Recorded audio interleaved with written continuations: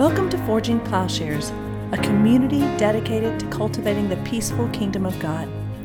We hope this part of our ongoing conversation stimulates your mind and challenges your heart about what it means to be a follower of Jesus.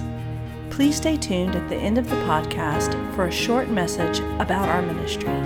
Last week I made the claim that death and not sin is the primary human problem as portrayed both in the New Testament and the early church. And today I'd like to build on that argument and explain it and why that's an important understanding. We know that Ignatius, Irenaeus, Basil, Athanasius, key Greek fathers or early fathers of the church, that they looked upon salvation as first and foremost redemption from death. And in the early church and Eastern tradition, death and not sin is definitive and primary in the human predicament. And so while in the West the presumption has been that sin is primary and precedes death in terms of cause and effect, I think the biblical portrayal is that the reign of death is the cause of sin, and I think that's an important understanding. But it's been rendered obscure, and maybe it's even an inaccessible concept for some, because we've presumed Augustinian original sin, which is the idea that people are born completely darkened, or that they've an inherited guilt, and that sin is a mysterious thing that we really can't understand. I think that we can understand it. And in this concept, we can understand where it comes from and what it is. And so if we can set aside the Augustinian notion, I think it's clear that death and not sin is pictured as primary. We said this last week when we read 1 Corinthians. It is death in 1 Corinthians 15:24 that is the last enemy. Death and Hades, Hades is just the place of the dead. In Revelation 20:14, they're the last thing to be thrown into the lake of fire. We know that Paul describes his own struggle with this body of death. And sin, we remember the little test I gave you last week, and I failed my own test. It is that sin is the sting or result of death, and it's not the other way around.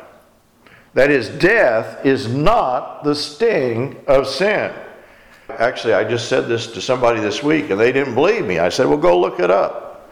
1 Corinthians 15:56.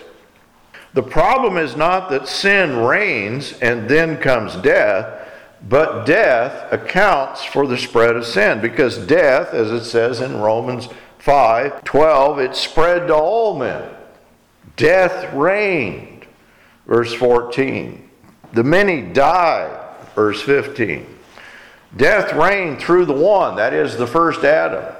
He's the head of the race of those that are dominated by death, as sin, verse 21, reigned in death. And so the conclusion, sin reigned in death. It's not the other way around.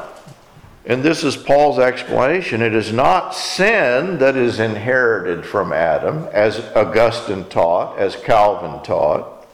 But we know that people die. It is death which Adam passed on. And so with death comes sin, but not inevitably. Paul doesn't believe, as Augustine believed, that an infant or a baby or someone that is just newly conceived, that they're conceived in guilt. Paul never says that. In fact, Paul speaks of people who have never sinned in the manner of Adam. I think we can think of many classes of people that have never sinned, that there are people that are innocent. Now, Adam sinned and introduced death, so that's the order, that with the spread of death, though, sin becomes a contagion, and that's what the New Testament is describing. And it's this dynamism in which death is the cause and not the effect And this then accords with Paul's parallel picture of Christ. Christ introduces righteousness and eternal life into the world so that his introduction of life spreads righteousness to all of humanity. What is righteousness? Well, it's equated with life. So what was done in the first Adam is undone in the second Adam. That's Paul's argument in Romans 5. Sin introduced death to all, not because all sinned, so too righteousness introduced life, the righteousness of Christ. And it says in verse 17 of Romans 5, even more abundantly, as life and righteousness overflowed to the many, to all. But the question is why? Why does death cause sin? And of course, part of this explanation this is the picture of the deception of the devil, who exercises his power through the fear of death. It is not that death or mortality per se can be equated with sin, but look at Hebrews 2:14-15. Therefore, since the children share in flesh and blood, he himself likewise also partook of the same, that through death he might render powerless him who had the power of death, that is, the devil, and might free those who through fear of death were subject to slavery all their lives. And so we understand that the temptation of Satan, or the enslaving power of Satan, involves the power of death. Not that he gets to decide who dies and when, but he enslaves people to this fear of death. And so the explanation there in Hebrews is that Jesus was intended to destroy him who holds the power of death, that is the devil. Paul will describe the same thing in Romans 8:15, that people have been enslaved by fear, the fear of death. And so the reason the Son of God appeared was, 1 John 3:8, to destroy the devil's work, and that is the devil's work. This gives us an organic connection between the life, death, and resurrection of Christ and the human predicament. At the beginning of Revelation, it says that Jesus holds the keys of death and Hades. I guess the keys unlock the chains that have bound us. And so he has taken control from Satan, what was under Satan's power. He has the power then to free us. We can, I think, specify in what fear of death might consist. John equates, that love casts out all fear. This is 1 John 4:9. By this the love of God was manifested in us, that God has sent his only begotten Son into the world that we might live through him. Two things are equated by John: love and life. Where there is life, there is love. Where there is love, there is life. The fear that would obstruct love is cured through the love of Christ. This is 1 John 4:18. There is no fear in love, but perfect love casts out fear. 1 John 3:14 says, on the other hand, we know that we have passed out of death into life because we love the brethren. You want to know if you have the Holy Spirit, if you're in Christ? He who does not love, though, abides in death. And so love is a sign of the life, the new life that we have. And John goes on to say, everyone who hates his brother is a murderer. You know that no murderer has eternal life abiding in him. We know love by this, that he laid down his life for us, and we ought to lay down our lives for the brethren. Now we have the word martyr. Martyr just means witness. The early martyrs were those who witnessed to Christ, and then it came to be those who actually laid down their lives literally. And so fear of death does not allow you to be a witness of Christ, because fear of death leaves one under the control of death. It incapacitates love. And the way John describes it, if you don't love, if you hate your brother, then this gives rise to violence. He equates it with violence. Think of two columns here. In one column, fear, death, hatred, and violence. They all go together. That's one option. The other is life, love, abiding in Christ, and laying down life for others constitutes this other option. I think we could also add one more thing at the top of the column. One column is a lie. One column is a deception. The other column is the truth.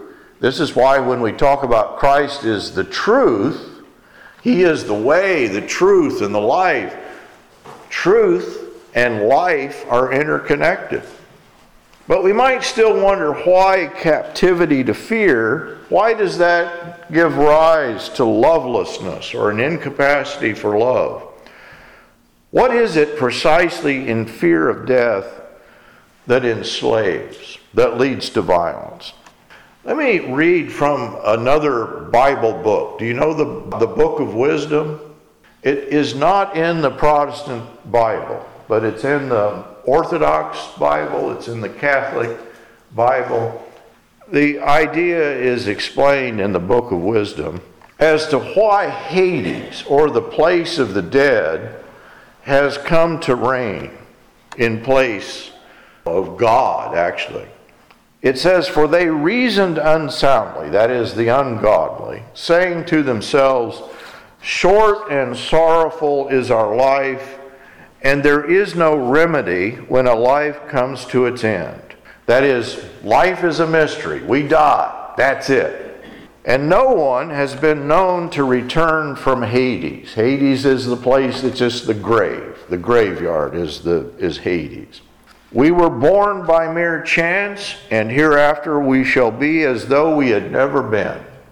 For the breath in our nostrils is smoke, and reason is a spark kindled by the beating of our hearts, and when it is extinguished, the body will turn to ashes, and the spirit will dissolve like empty air." Kind of a nihilistic picture.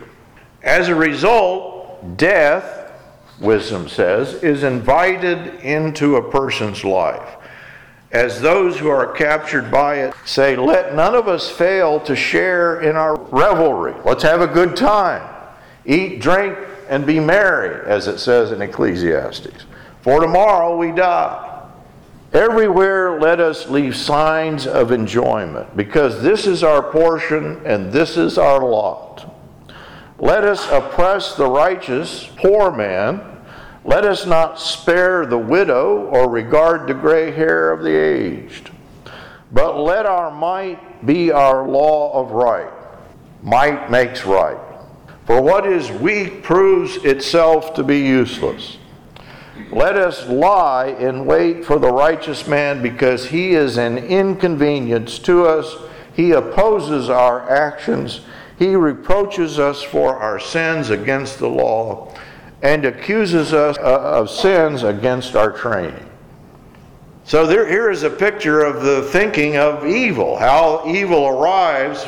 Fear of death. Death is the end of life. You better grab all the gusto you can. Grab all the life you can. Eat, drink, and be merry, for tomorrow you die.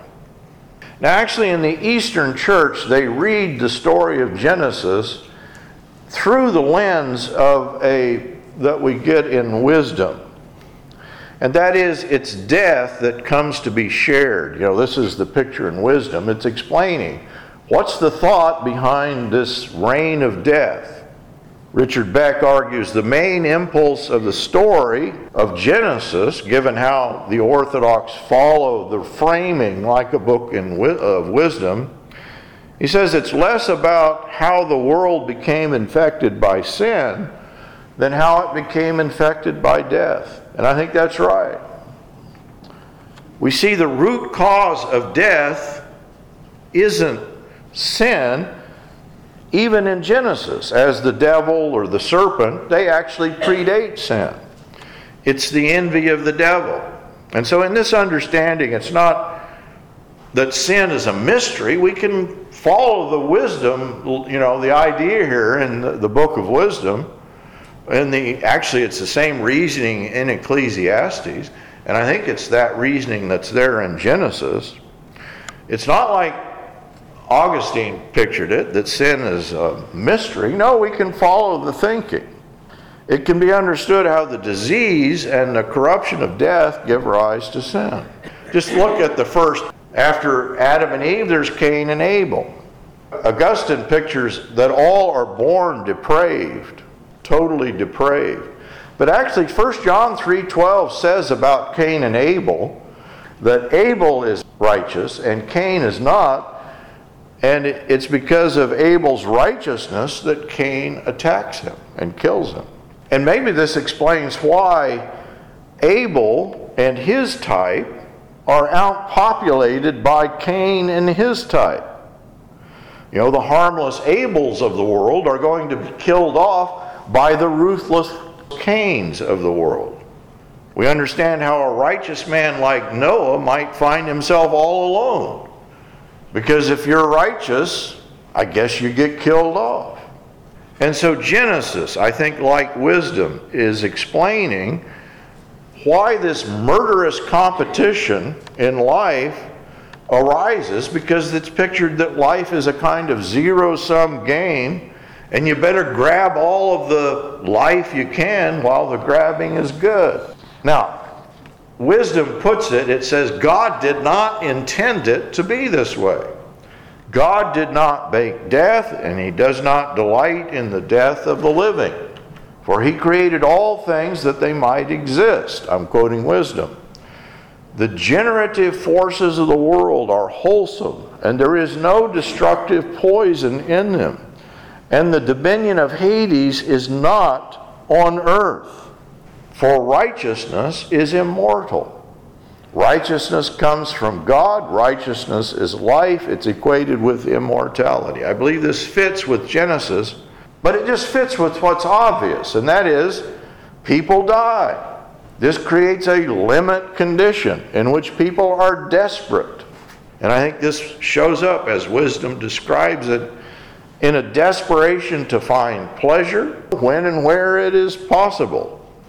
Or a desperation like that of Cain. You know, Cain just pictured maybe that there is only so much of God's favor to go around, and so I better get it, and the only way I can get it is to do away with my brother.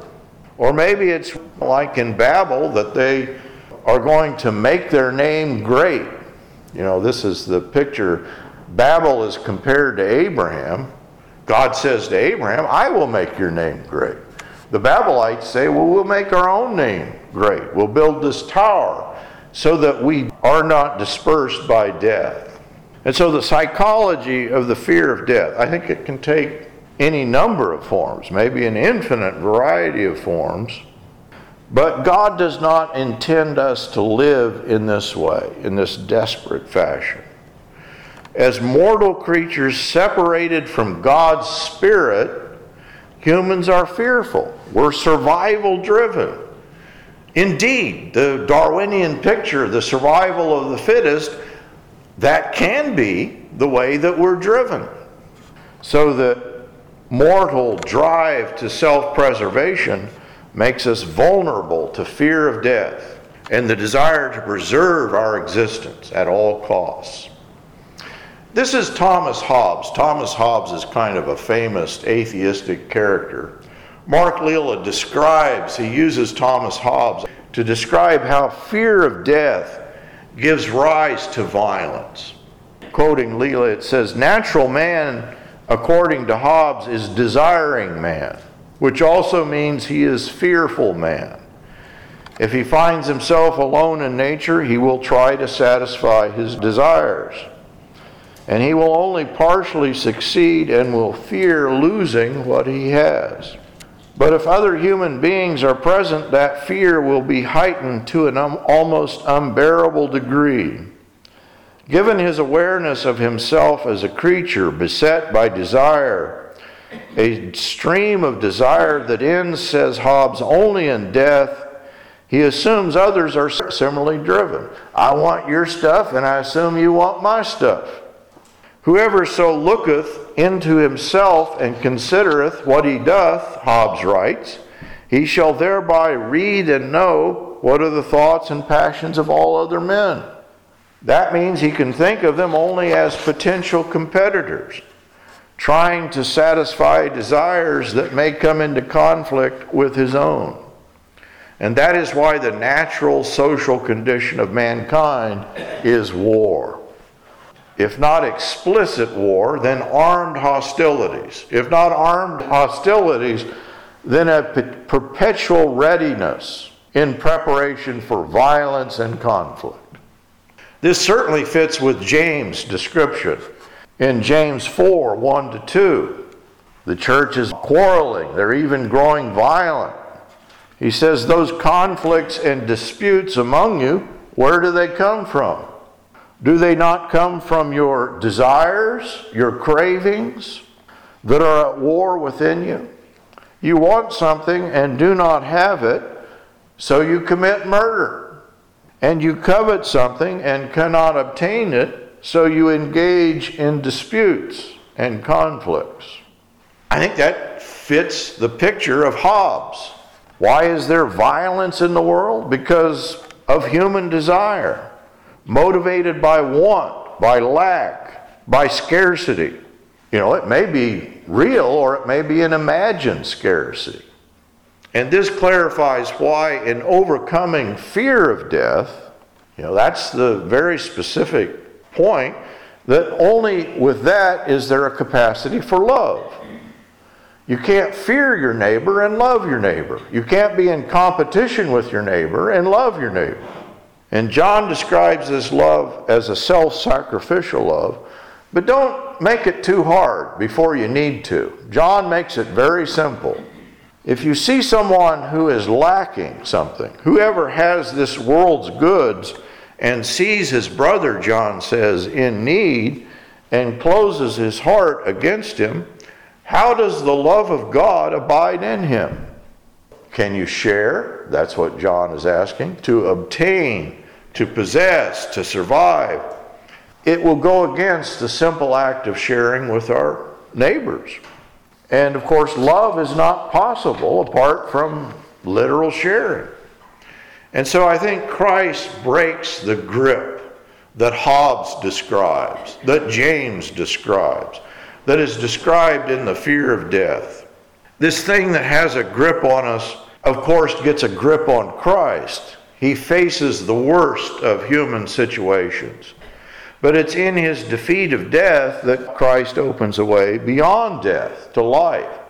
This is Basil, who was an early church father. He writes, to the extent that man stood apart from life, in like amount he also drew closer to death. For life is God, and the deprivation of life is death. Death can be described not just the end of life, it describes an orientation. And in Christ, this orientation is changed up, that life and righteousness are opened up as an alternative. Athanasius the Great writes, when by the counsel of the devil men turned away from things eternal, they returned to the things of corruptibility and became themselves the cause of dissolution unto death. And so in the defeat of the devil, Christ turns men back to life, not to dissolution, not to being undone, and death itself is defeated. This is John Chrysostom. He who fears death is a slave and subjects himself to everything in order to avoid dying. But he who does not fear death is outside the tyranny of the devil. For indeed, man would give skin for skin and all things for the sake of life. Job 2:4.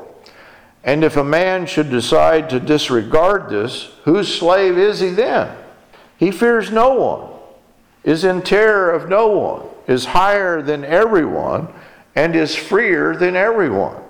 For he who disregards his own life disregards more so all other things. And when the devil finds such a soul, he can accomplish in it none of his works. Tell me, though, what can he threaten? The loss of money?